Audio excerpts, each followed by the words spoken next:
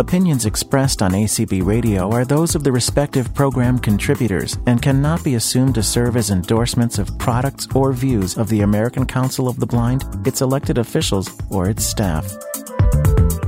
Good afternoon. Welcome to the Audio Description Project session on diversity, describing race, skin color, ethnicity, gender, disability in today's audio description environment.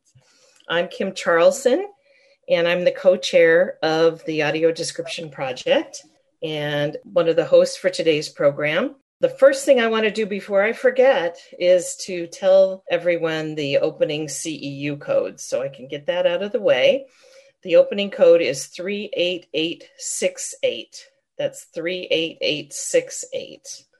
And I want to welcome everyone, and we have a wonderful panel today. I want to acknowledge my co-host, co-moderator, Peggy Garrett, who is the chair of the ACB Multicultural Affairs Committee, and we're co-hosting this event together. Hi, Peggy.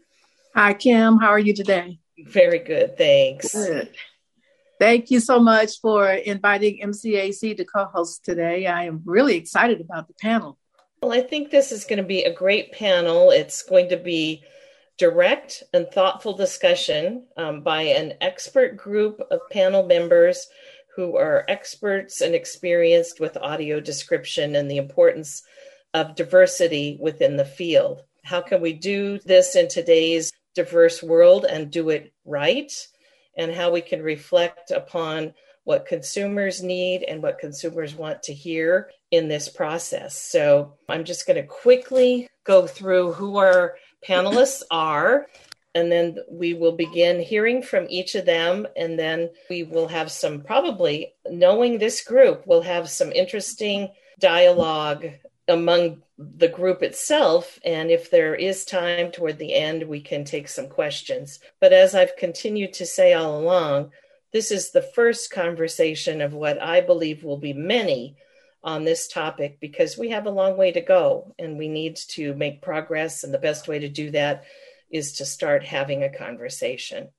So the order, just to reiterate for the group, because I'm not going to give the bios and backgrounds in the exact order that we're speaking, but for today, we're going to hear from Renee Arrington Johnson, then Thomas Reed, Rachel Hutchinson, Cheryl Green, and then Maria Diaz. And let me just tell you a little bit about each of them.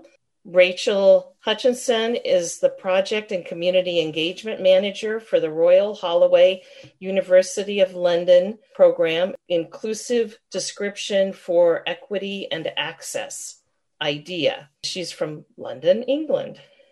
Thomas Reed of Read My Mind Radio is from Pennsylvania and an experienced audio description producer and consumer. Cheryl Green is an audio describer and narrator from Portland, Oregon. Maria Vicky Diaz is the director of DeCapta Foundation of Florida, which is a producer of audio description primarily in Spanish. And Renee Arrington Johnson is an audio description consumer and a member of the ACB Audio Description Steering Committee from Ohio. So that's our group of panelists today, and we're going to begin our discussion with Renee Arrington Johnson. So Renee, thank you so much.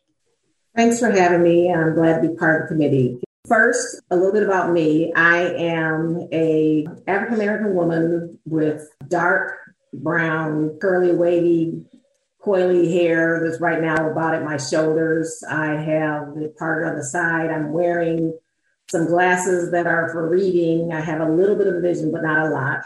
I have a mole on my right cheek. I'm wearing silver hoop earrings and a black t-shirt. And in my background, there's a vase of flowers and a couple of chairs and a window and a wall that's color. I'm not real great at discerning some kind of neutral color. And so I'm glad to be here talking about audio description and why do we want to describe audio description and why we want to describe ethnicity, race, gender, and things like that in audio description. And sometimes when I hear that question as to do we want to describe it, for me, personally, I'll say, why is it even a question? Because I am a person who likes to have information about everything, and I like to decide for myself, what is and is not important to me. If I was going on a trip or if I was going on vacation, I want to gather all kinds of information. And it's the same for me when I'm watching a movie. I am a person that likes to know all of the detail. I like to know the race, the gender, what a person is wearing, what's going on in the background. And I know that's a lot to ask of audio description, but I do truly believe that all these things are important. And a lot of these things like race and gender are things that help us to identify with the characters in the movie. Just like in real life, those are things that help you identify with people. When I think about describing race and gender and ethnicity, it comes to mind to me one of my favorite movies, which is The Color Purple. I am a person that have had vision, always had a vision problem, but I've lost vision through the years and it's steadily getting worse. And I can't watch movies the way I used to watch them. But the first time I saw that movie, it was done so well, so beautifully, and the cinematography is gorgeous, and the acting is great, and the emotions of the people's faces and who those people were and what they looked like is so much of a part of that film. And there's a scene in that film where there's two characters, Celie and Shug, and they're two brown-skinned women that are getting up in age, and their hair is kinky, curly, pulled back, a little bit of gray. They're walking through a field, and the field has tall grasses that are blowing in the breeze, and the sun is shining, and the sky is blue. And as they're walking through the field, Shug says to Celie that she thinks God gets mad when he has the color purple out there for you to see and that you don't notice it. And that's one of the things about that movie that has always stuck with me, because I think that movie was so well done. And I do understand that there is an audio described version of that movie, but I've never seen it because I want to know too much about who did it before I do, because I don't want it to ruin the experience for me, because I know how important all those visuals were in there. But when a movie does not describe the color purple for me, and that's what I want audio description to do. I want audio description to describe the color purple for me. Everything that's part of that movie is important. And in my mind, it's what you connect with as a human being.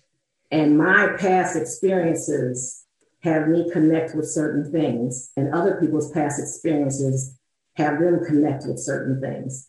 And that's why I believe that audio description, describing everything that you see, is so important to people, and particularly to me as a African-American woman, with a disability. I want to know what is up there on the screen so that I still have that experience that I've had throughout my life. I want to continue to have that experience of enjoying the arts by having audio description describe all those things that make us different and beautiful and unique and interesting, so that I can still have that enjoyable movie experience. That is my contribution. Thank you, Renee. That was great. Thank you. I will kick it off to Thomas. Thomas, we'd like to hear from you. Sure. Great. Well, thank you. Greetings, everyone. So, my name is Thomas Reed. And since we're talking about identity, let me self-identify as much as possible. My pronouns are he, him. I'm a cisgendered, brown-skinned Black man who also happens to be Afro-Latino, as my mother was born in Puerto Rico. I have a smooth-shaven, bald head, goatee, and dark shades. I'm seated in my vocal booth in my home, which is in the Poconos, which is Northeast Pennsylvania, but I'm still a kid from the Bronx. I always have to throw that in there. Sorry. I'm not sorry. So I want to approach this topic mainly from the perspective of a content creator, the producer and host of Read My Mind Radio, which is a podcast where I feature compelling people impacted by all degrees of blindness and disability. And occasionally, I share my own experiences as a man adjusting to becoming blind as an adult, which is also one of my identities. Audio description can be a very important part of that adjustment process. In varying degrees, those adjusting to blindness as adults were once considered a part of the larger society, if you will.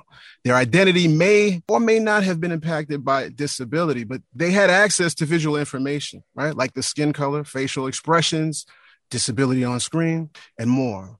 They, again, in varying degrees, may or may not have seen themselves represented in popular culture. In 2018, I published a critique of the audio description in Marvel's Black Panther. And my opinion was, and still is, that more consideration should be taken to assure that narrators are appropriate for the content.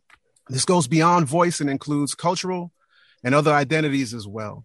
However, the critique went beyond this, right? It included making use of pre-show to expand on the provided description in order to better describe people and setting. I suggested that Ryan Coogler, the director of Black Panther, would probably not have casted the AD voice talent selected for that film if Ryan Coogler was making that decision. Therefore, moving the responsibility of producing audio description from the very last step before distribution to pre and the production process. So notice that I use the term cast, right, for the describer. And I think there are real benefits to looking at this process in that way, especially when the project is cultural specific. So shouldn't the voice of the narrator reflect that culture? I think so. The importance becomes very apparent when specific dialect, accents, terminology isn't properly delivered. Black Panther was not the first experience leading to these thoughts.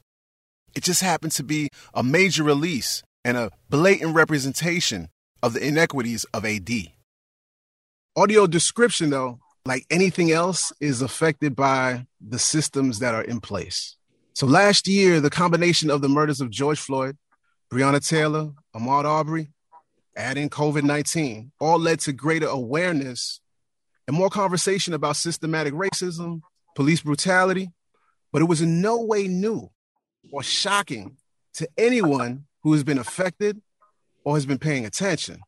For years, the working guidelines for audio description have been, I should put those guidelines in quotes, right? So it's quote guideline. What most writers and practitioners of audio description have been taught was that skin color was not important unless it was relevant to the plot. This is also known as the colorblind approach. Supposedly the idea that one is only concerned with the content of a person's character, and therefore race, color doesn't matter. Nothing else matters. Dr. King's words are always kind of used to support this colorblind approach. So let's look at the actual quote. I have a dream that my 4 little children will someday live in a nation where they will not be judged by the color of their skin, but by the content of their character. At no time did Dr. King suggest that race, color doesn't matter and that it should be erased. Rather, it was a challenge to acknowledge and recognize and respect differences, just not use them to prejudge. Colorblind approach to AD in the real world often meant identifying Black people and other people of color in films when someone deemed it appropriate. That suggested that white was the standard, that white was the norm. And that in itself is the perpetuation of white supremacy. So consider that describing skin color, disability, providing the information to enable blind people to be informed of all sorts of representation, that's a strike against white supremacy. It's anti-racist, it's anti-ableist, it's anti-sexist, and more. The funny thing is that even for those blind people who would support white supremacy, at the end of the day, whether the content consumer is blind or low vision or fully sighted, we're talking about access to information. What we decide to do with that information is our business. Films, television, and theater, art in general, is rarely just about entertainment. It's the way we express ideas about all sorts of real-world issues. It's how we imagine future societies and explore history. Audio description enables us as blind people to more fully engage with content, with that visual content, and therefore participate in these discussions. It's the way young blind children can see themselves and characters on the screen. They can know whether or not they, in any of their identities, are represented. So if we really want to someday get closer to that idea of judging people by their content, maybe we need to address the way we view differences. And the only way for us as blind people to view difference on screen is through fully inclusive and equitable description. Including identities and description on screen benefits us all. But the colorblind approach ultimately erases people of color. As I mentioned earlier, this isn't new. This is not new to the communities that have been affected for all these years. Therefore, it's imperative that the communities that are being erased are involved in any sort of data gathering and analytic process. So I understand how business decisions are made, right? So we need data, we need statistics, but if that data does not include those who are actually marginalized and erased, then it's not complete. So, I mean, we say within the disability community, right? We say nothing about us without us. So on that note, the AD movies, in my opinion, should be watching and learning from the disability community. Some of the coolest innovations, progressive ideas around AD are happening in the disability arts movement. And we're fortunate today to have Cheryl, who is very actively producing some of that.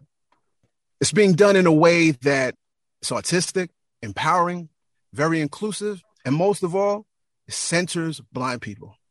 Describing skin color and identity, it doesn't seem to be as much of a question as it's just like something people seem to respect and see as relevant. Not colorblind, but embracing and respecting differences.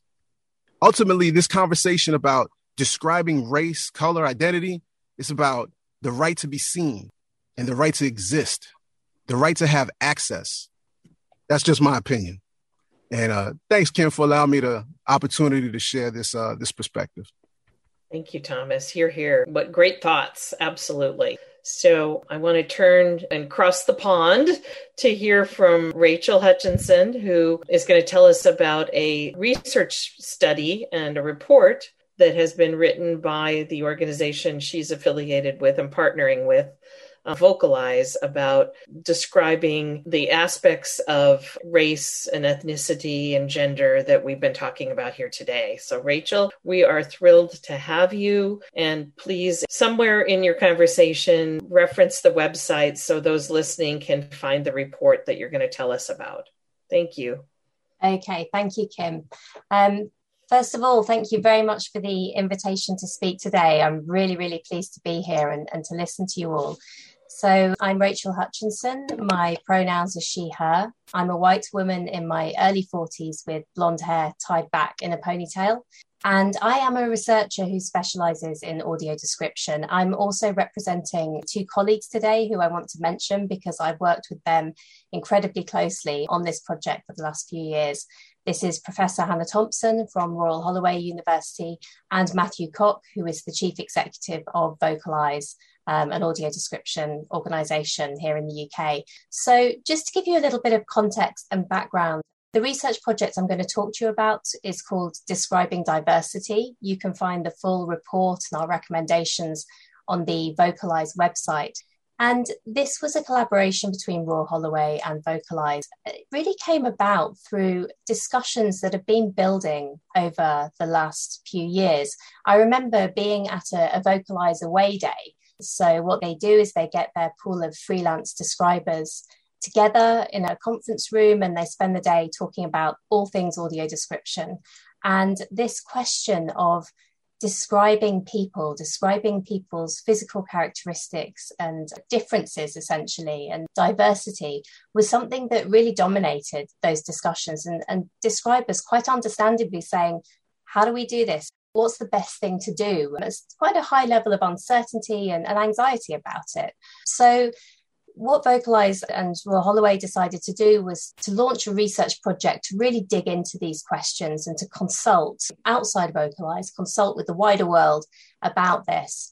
And the question we were addressing was, how and when do we describe people's diverse characteristics in audio description for theatres? We're looking specifically at theatres, but it's relevant to other contexts as well.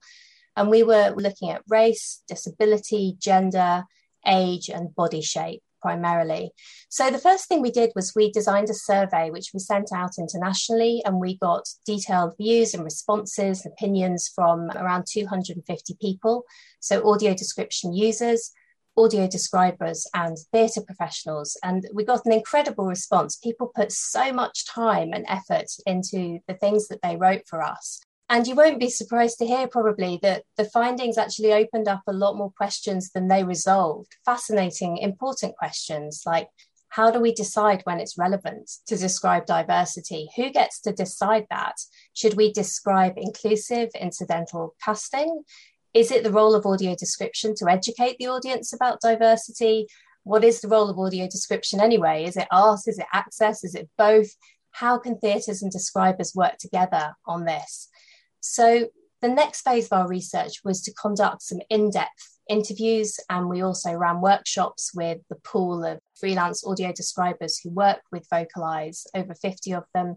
And we really dug deep into these problems through those interviews with theatre people, with audio description users and with describers, and then with the subsequent workshops. And our key recommendations, which again you can find in our report and a separate documentation about the recommendations on the Vocalize website. Some of the key recommendations that we came back with were these.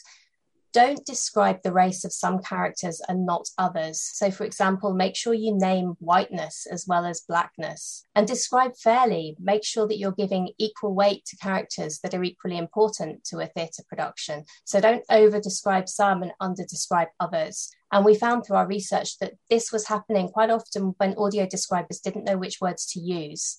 And we found that they were describing Caucasian actors more than actors of colour in the UK. Don't let a default be presumed for a production. So if need be, state what your default is for a particular production. Say what that is up front, because it can save time, it can save you repeating lots of information, but it's good to be transparent about any assumptions that you're making. Avoid using language with judgments or microaggressions. So for example, negative judgments about women, about people with disabilities. If this is in tone with the production, then again, it's about saying that you're doing it for this reason. And this is a deliberate strategy or decision. Kind of thinking of the audio describer as a sort of translator, the way a translator would account for their decisions. We're sort of urging describers to do the same thing. We were recommending that audio describers consult with actors when they can and make use of the Vocalize character questionnaire that we've developed, again, on the website if you want to read it. They do the research to get the information that they need to describe. And fundamentally, our recommendation is always to include information about diversity, because it will almost always be relevant to somebody in the audience. And it's so important to represent the people on stage. So if we include that, if we give our time and pay our attention and we research the sort of most inclusive and ethical way to describe somebody, then what we're avoiding is that kind of erasure that Thomas was mentioning, that erasure of the diversity of people on stages and screens. And I think we have to avoid that at all costs. So we dug deep into this problem. We consulted with a lot of people. We didn't come back with definitive answers. We never intended to. It wasn't our intention to provide guidelines or a list of approved language or anything like that. We were aiming to identify what the questions were, to bring them into the public domain, get people talking, and come up with some suggested strategies that people could think about. So since we published our Describing Diversity research, we have continued our work. My colleague Hannah from Royal Holloway secured an Equality, Diversity and Inclusion grant from the Arts and Humanities Research Council here in the UK. So we are still very busy. What we're doing now, it's a knowledge exchange kind of implementation project. We are working with theatres.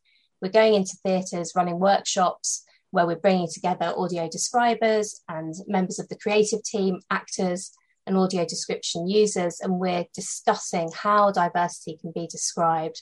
We're running events around audio description to raise awareness of it, and particularly around the diversity aspects. So just today, we ran a showcase event with one of our partner theatres called Mind the Gap Theatre, who are a theatre company of learning disabled actors here in the UK. They've made an incredible film called A Little Space, which is a piece of physical theatre with very little spoken language, lots of movement and imagery and sound and lighting. And the audio description is actually delivered by one of the performers, one of the learning disabled performers in the film, and it's subjective, it's first person. It's beautiful. It's a fantastic piece of audio description. It's really innovative, and we're really happy that our project was able to kind of enable that to happen. So I'll tell you later how you can listen to our recording from that showcase if you're interested. So just a couple of other things to mention that you might be interested to explore that we are doing. We are creating an open access FutureLearn course about inclusive audio description, which really talks about all of these things that the speakers who've gone before me have mentioned. It's open for enrollments. It starts on the 27th of September and it's going to run for 4 weeks. It'll run again in January next year. And the way it works is that learners do about 3 hours work a week online. So you read articles, there are videos to listen to, take part in discussions and quizzes and polls, and you create audio descriptions. And during the live runs, the course will be moderated by Hannah and by myself. And then it'll be available as legacy content online for people to go through independently if they want to.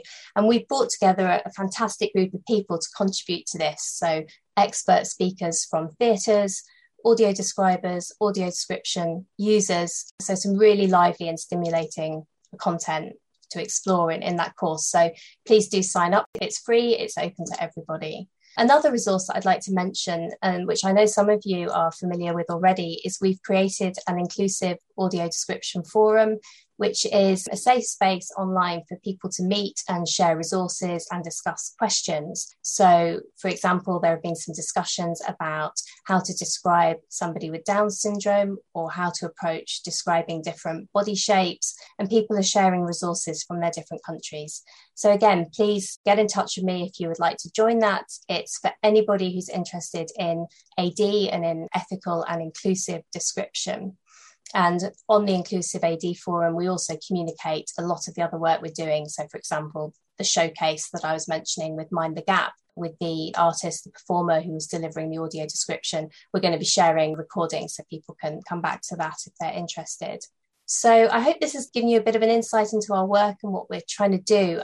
I think that these conversations are really important in audio description, but they also resonate with wider society because so many people are really grappling with how we talk about differences between people. And there's a lot of goodwill and desire to move forward and to be open about our thoughts and what we're all learning. And it's really fascinating to be a part of that in the context of audio description. So, well, thank you for listening. And looking forward to our discussion. Thank you very much. All right. Going to hear from a practitioner who's out there in the field doing description work and narration work. Cheryl, I'm really excited to hear your thoughts and a little bit about your background. And Thomas mentioned your innovative work with the arts and disability community. So thank you for being part of the panel today. Yeah, thank you so much for having me. It's great to be here. Let's see. I am a white woman with olive skin and long, dark brown curly hair. I've got glasses and I have unapparent disabilities. So I tried to bring that also to my work, my personal experiences of disability. But I guess my disabilities aren't something you would audio describe because they're unapparent. So yes, I am both a writer and narrator of audio description, primarily for film, documentaries, dance films. I do a lot of online gallery exhibitions now that everything is online.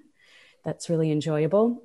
And, I am happy to talk about my work if you have specific questions, but what I wanted to start with was to lift up some really interesting work that other people are doing. And that's because for me, ongoing continuing education is probably the most important part of my practice. It's really important to focus on the education of audio describers. Who are they learning from and how are these things being taught? And as has been said before me on this panel, none of this is new. This is not the first conversation on these topics. This has been going on for many years, but I'm not, some of the education I've experienced doesn't talk about this stuff. So I'm really glad it's happening here today. I will give my favorite plug for my continuing ed. That would be Thomas Reed's podcast, Read My Mind Radio. It's not a panel for me unless I plug that show. It is outstanding. It's such a great show. If you have any questions about audio description, blindness, disability, culture, equity on many, many axes, that is the place to go. Again, he's been talking about it since the inception of his show. And I really, in terms of continuing ed, like the Flipping the Script on Audio Description series, where he's talking to other audio describers. So I can try to incorporate some of their expertise into my practice. The first person I want to kind of lift up is Dr. Maria Jose Garcia Vizcaino. She's a professor at Montclair State University, and her students got an achievement award from the ACB in 2019.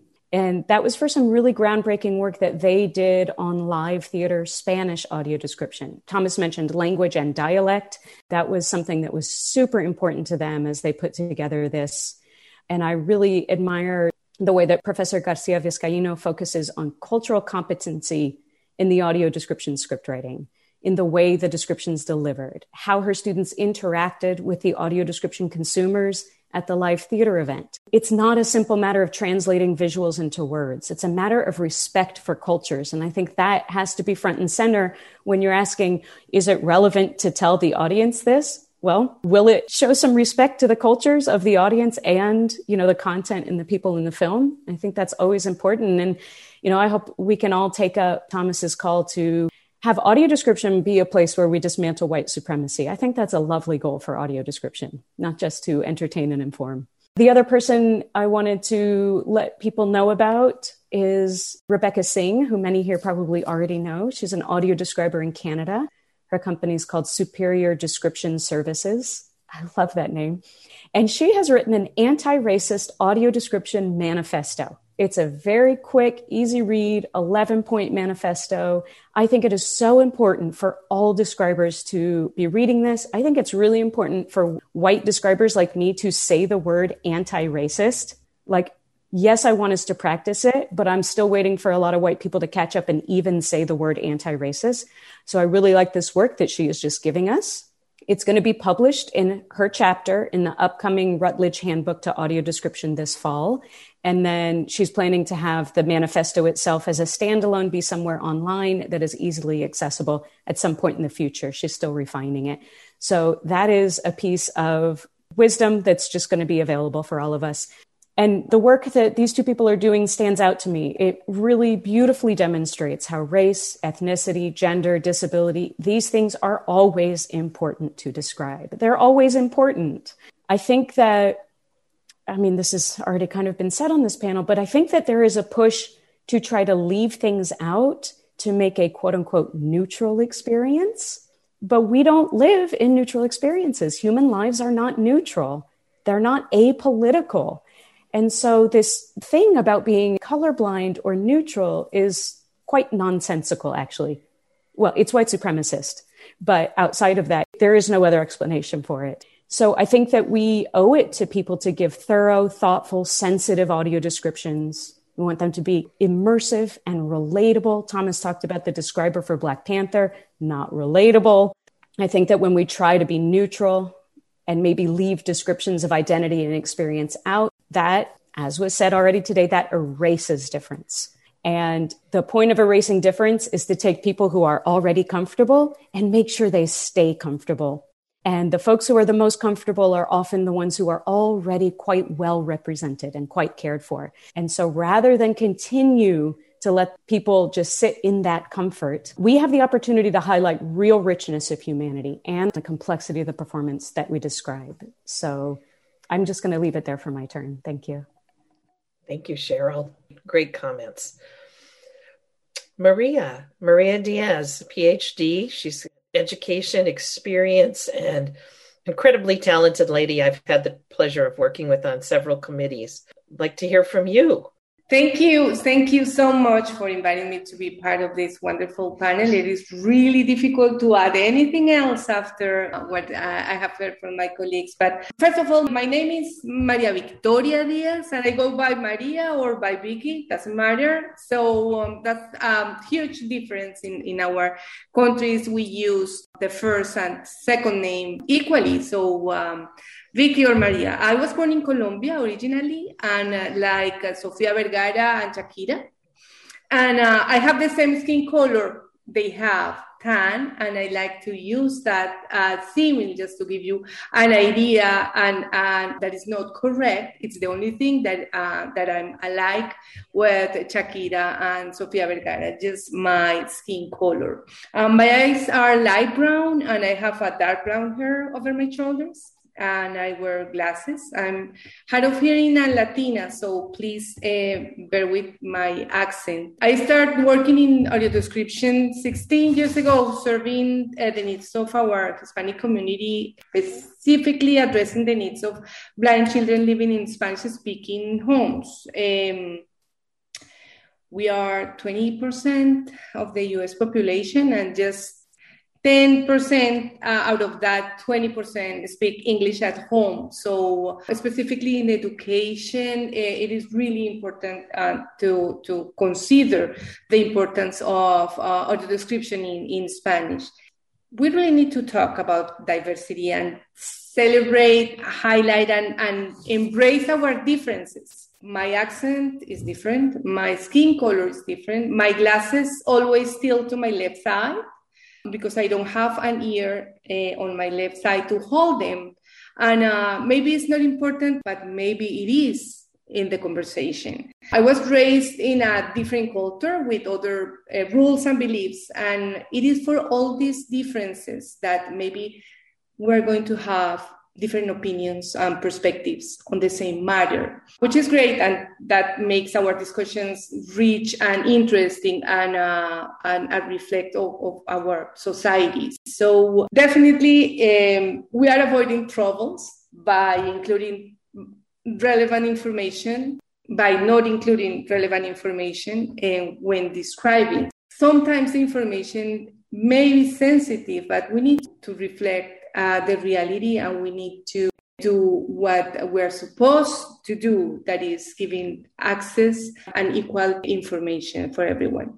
As I told you, it is really difficult to add anything else to this initial conversation, but just something that maybe I would like to point out is the importance of terminology, the selection of terminology when writing description. Specifically in Spanish, we have linguistic variations across our countries, and using one word or a different one is really important. So it is the only thing that I would add to this conversation. Considering the diverse origins in our society and try to give that diversity in the text that we are writing, in the script that we are writing, and as Thomas mentioned it, in the voice that we are selecting for the narration is important to reflect the reality.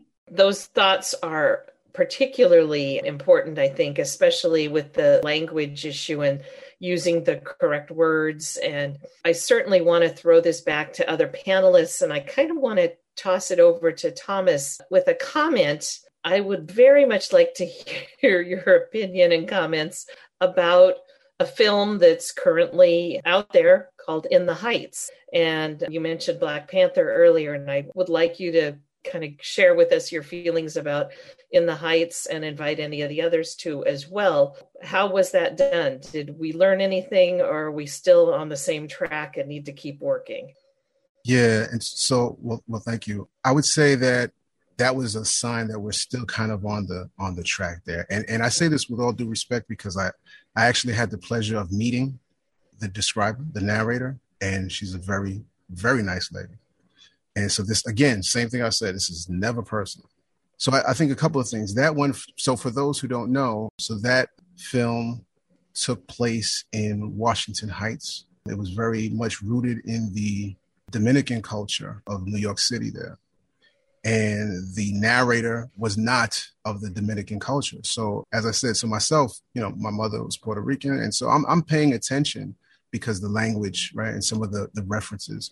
So even when they made reference to, things like, certain things, whatever they was, even when they say Boricua, which is a person who was originally born in Puerto Rico, just the way it was said, just it disrupted my experience. Doesn't mean that it's going to disrupt everyone's, because someone's not familiar, it's not going to do that. But for those who are close or in the culture, it definitely does do that. I think what I would say to that, because this has come up in certain conversations, I think there's a responsibility when folks who are creating or narrating, whatever the part, if you play a role and you have the opportunity to realize, like, hey, wait, I might not be the best person for this role? Like I said, like casting, right? So I say the same thing what I said earlier, that I don't think Lin-Manuel would have made that same choice in casting the narrator if he had the opportunity to do that. But I think if I am someone who wants to be a part of making this better, then it's my responsibility to say, hey, I might not be the right role for this. I think a lot of people would get really annoyed if me, young black man from the Bronx, and yes, I still say I'm black. I mean, I'm from the Bronx. Yes, I am black. But if my voice was describing something that was, a film that is taking place in Ireland, for example, I think people would have a problem with that, rightfully so, because I don't sound like I'm from the culture. So I would have to deny. I would have to say, you know what? I don't think I should take this on. And I think at some point we kind of need to think about that. So there you go. Yeah. Anyone else want to comment on the In the Heights issue and then the broader implications of casting? Maria? Yes. So basically, just to add, it is amazing, specifically for the casting of that film. The entire casting is from Latino, from the Latino community, the entire one. So it is like something that we are so proud of it. And then, so the description should be exactly in the same representation, I think. And but it's just an opinion. I would like to hear that, just to reflect the same representation that the film itself intended to do. So, anyone else have a thought or a comment on this topic, or in response to something that someone else has said, and you're just bouncing in your seat wanting to make another comment because you all have opinions and thoughts that I think are valuable to share? You don't need to be shy. Yeah, I will just jump back in real quick, Kim. In terms of representation, I think there's even the fact that was a all Latino cast, and I know that there were some examples that I was not privy to because, for example, there's a wide range of skin tones in Latin culture, from the darkest of the dark to very light to appearing white.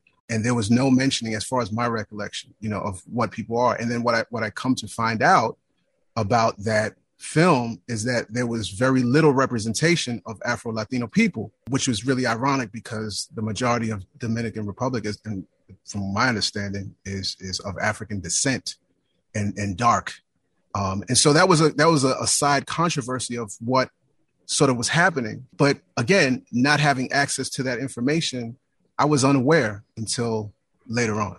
And so that's an example there of how that lack of information kind of, leaves us out of the conversation. Mm-hmm. Mm-hmm. You were not able to discuss about that. Yeah, exactly. That's the point. So the respect for differences has to be present when we are working in the field, but definitely the recognition of them is the important part here. So we are trying to avoid troubles, is what I think. So that sometimes it's just go in a different direction to avoid any sensitive comment about race or ethnicity or disability. And so the easy way to solve it is just to avoid it. Yeah.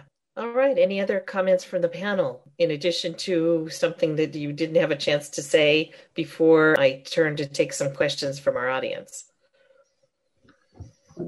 This is Renee, Kim. Mm-hmm. I just wanted to know if the study that was done is going to be continued in the future with trying to look at a broader group of people to gather data from. Hi, this is Rachel. So in terms of the work that we're doing, I mean, as you can imagine, it's always funding dependent, right? We have to go and get the money to go and do the work. But yes, we very much want and intend to. I mean, the Describing Diversity project and the report and the recommendations was really just the start. And now, as I said, the work that we're doing now is about actually doing something with those ideas and with those recommendations and taking the work into theatres and moving the discussion beyond theatre audio description as well. We've actually been having some really interesting conversations about the audio introductions, which we use in theatre audio description. So, as the audience take their seats, they have the opportunity to listen to the kind of pre-show notes, which talk through the visual information, the setting, the props, the characters, and so on. And that gives you so much more space as an audio describer to describe the characters and their appearance and their hair and their skin and everything else. Because once the performance starts, you just get these little snippets of time where you can say something in between the dialogue. Now, obviously, what's really interesting about that is it makes you then think, well, what about if we had audio introductions for film and for TV AD? And that's a conversation that's really picking up pace here in the UK. So one of our major broadcasters, ITV, have been talking to us a lot about our work on describing diversity, and they're really interested in doing this and doing more of this in their audio description. They're really passionate about it, and they're looking into whether they can provide audio introductions to some of their major drama series, partly with the motivation to be able to do a better job of describing diversity, to have the time and the space to be able to address these things. So that's a kind of a future direction that I think is going to be really interesting and is starting to pick up pace over here for sure. And following up to that, do you think that this discussion today might impact some of the questions or the directions that you might go in the future? Absolutely. Yeah, sure. I really think so. I think it's really exciting that all of these discussions are happening. I'm becoming just aware of more and more places where these discussions are happening, either online or in forums like this. And I think it's really building momentum. I think the more that people are coming together and talking about it, the more is going to happen.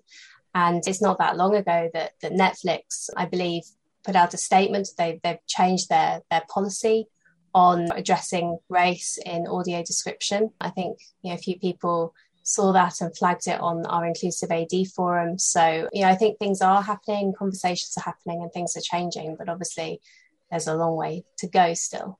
That's great. I like the idea of the pre-show introduction opportunity to give more information and provide that. I'm curious what you all think the trend, and partly I think it is to give the audio describer a little more leeway and maybe in some cases a comfort zone, but in some cases anyway, the asking members of the cast in the performing arts arena to write their own description instead of the describer crafting it. And I'd like to toss that one over to Cheryl in particular first to comment on. Is that something you think is a positive? Do you think it's something that we should encourage? What are your thoughts? Rachel looks like she really wants to speak. The character questionnaires that we've developed and the way that we're inviting theatres to engage on this is not about asking actors to describe themselves and that replaces what the audio describer does. Absolutely not. The audio describer is the professional who is trained to represent the needs of the audience, of the audio description users. And we would in no way suggest that we take that job away from them.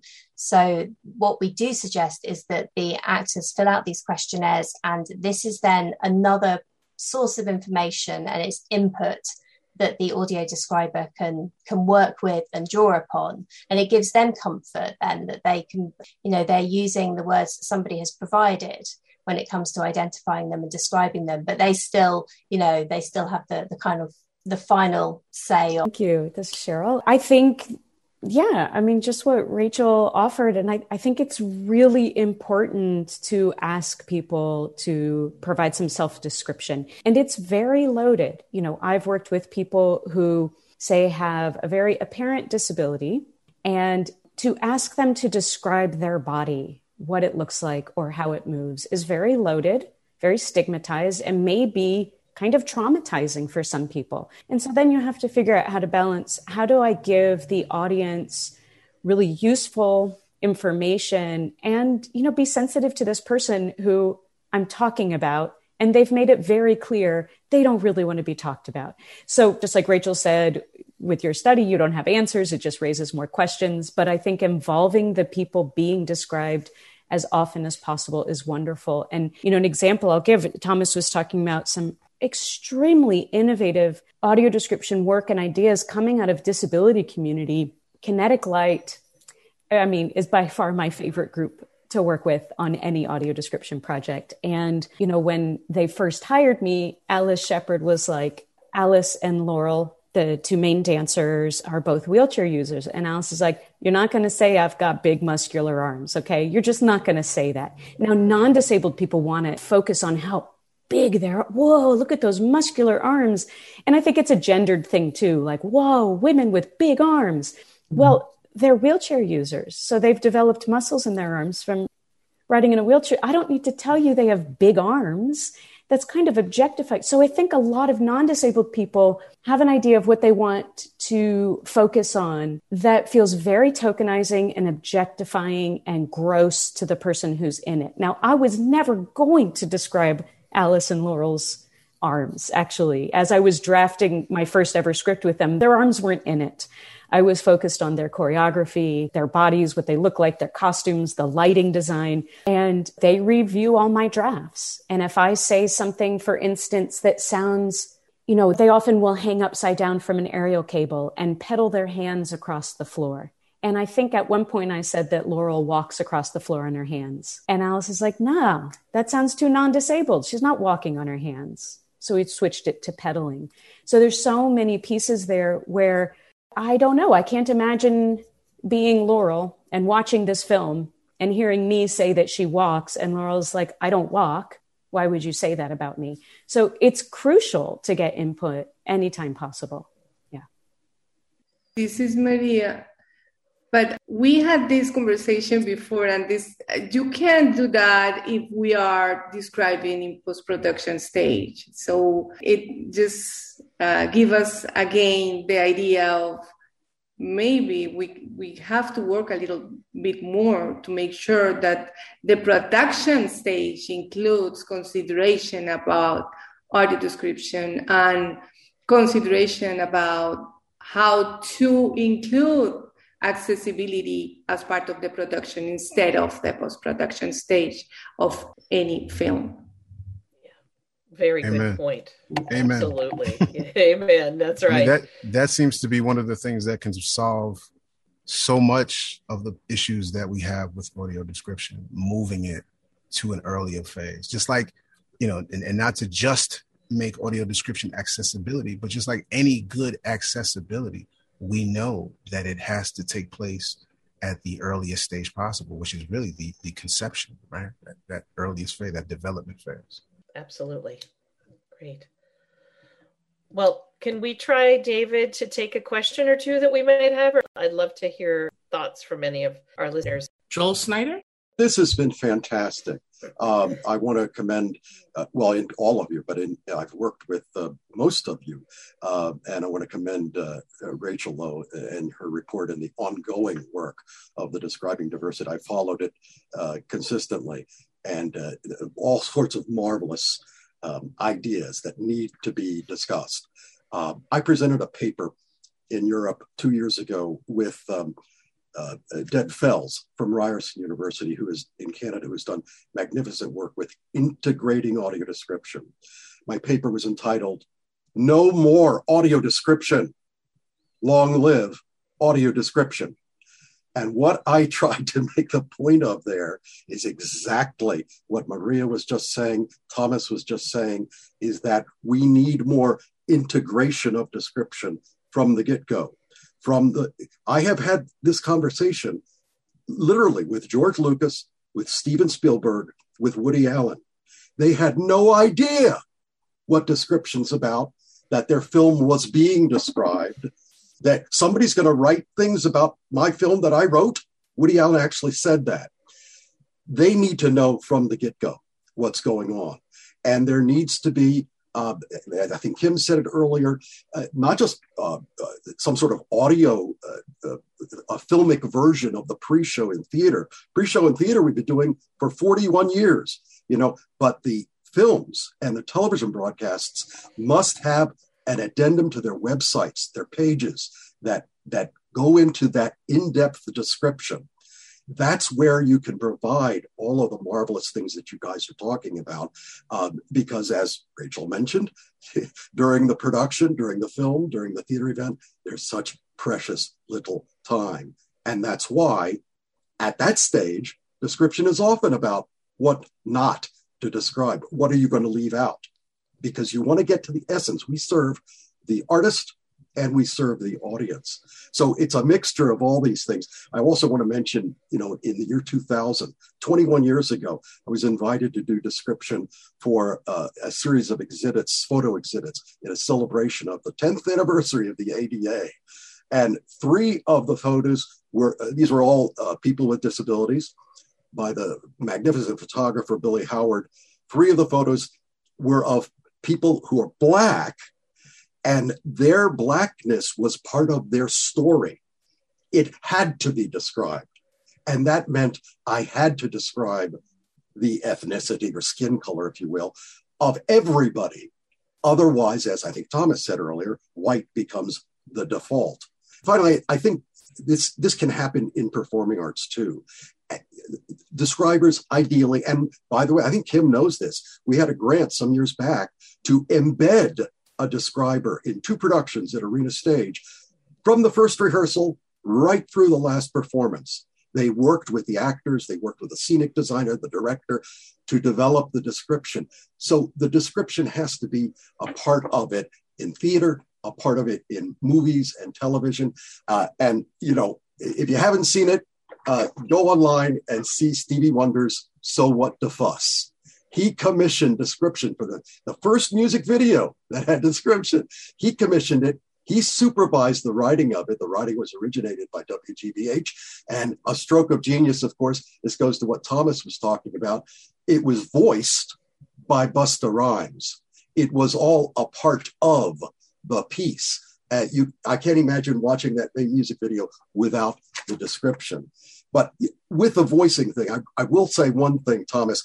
I have hired Black women voice talents to voice description for a Lily White film. Had nothing to do particularly with race, except that everything has to do with race. I want to give opportunities to everybody out there, and the description field is woefully underrepresented among Black describers. The writers and the voice talents need to have those sensitivities.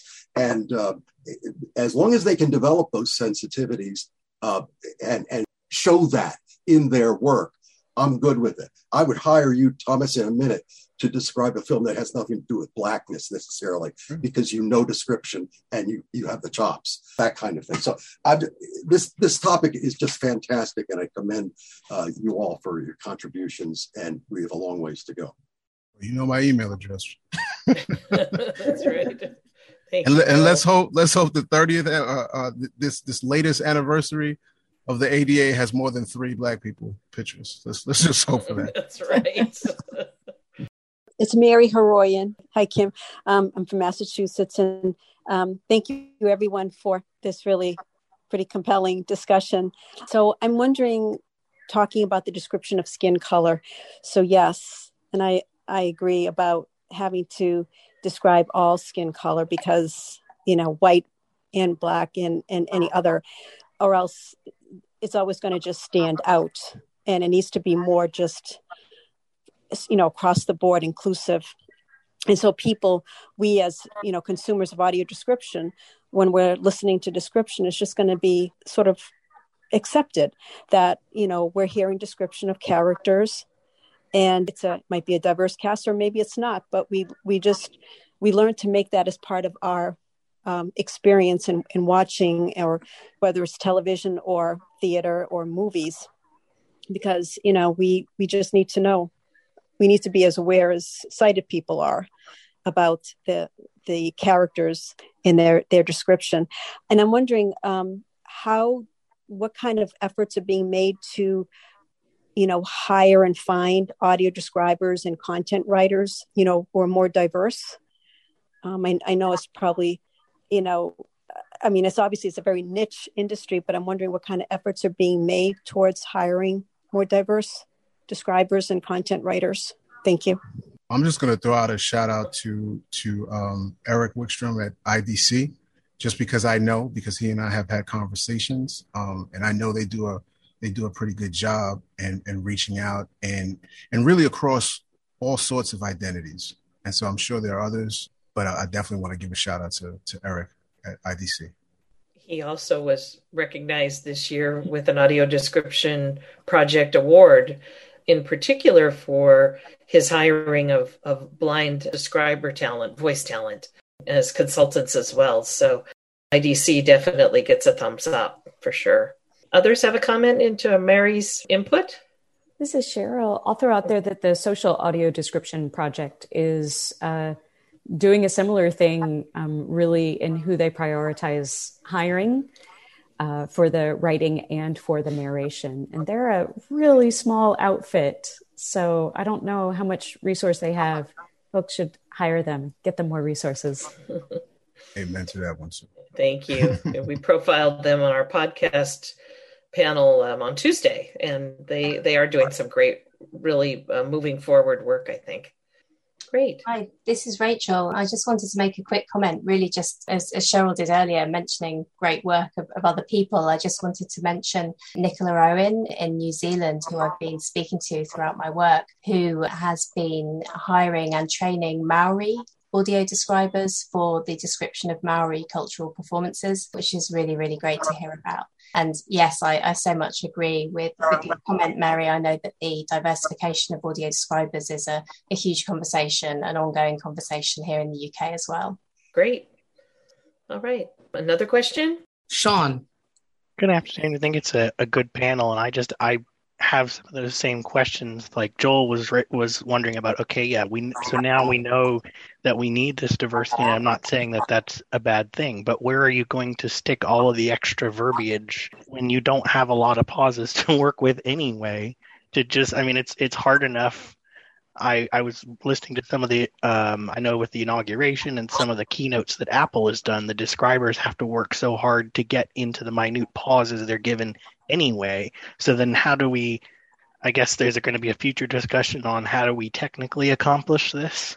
So Sean, I think we actually talked about some of that. So in terms of pre-show is a great opportunity not only to include some of that information, but even more. And then I also think that, the writers of audio description, we know they do a fantastic job. And there's opportunities to do that throughout the piece, to squeeze something in here. I think it's just a matter of, how we approach it, committing to it. And then again, it goes back to that conversation of if we can get audio description moved to the pre-production step phase. So directors, filmmakers know, hey, leave a little bit more space. And what you're going to end up hearing when we listen to audio description is going to be just better across the board. That's going to be more inclusive and have everything that we need in there. So I think there's a lot of possibility right now and in the future. This is Maria Kim. I don't know if I can jump in. Sure. I think that in addition to that possibility that Thomas is mentioning of the director giving us more time to describe, they can decide on specific things in their own script to make the film more accessible by itself, to avoid the need of audio description. If they can just describe something during the script, knowing the need that they are feeling, maybe it's going to be wonderful. Just if we give the information that the industry needs to know.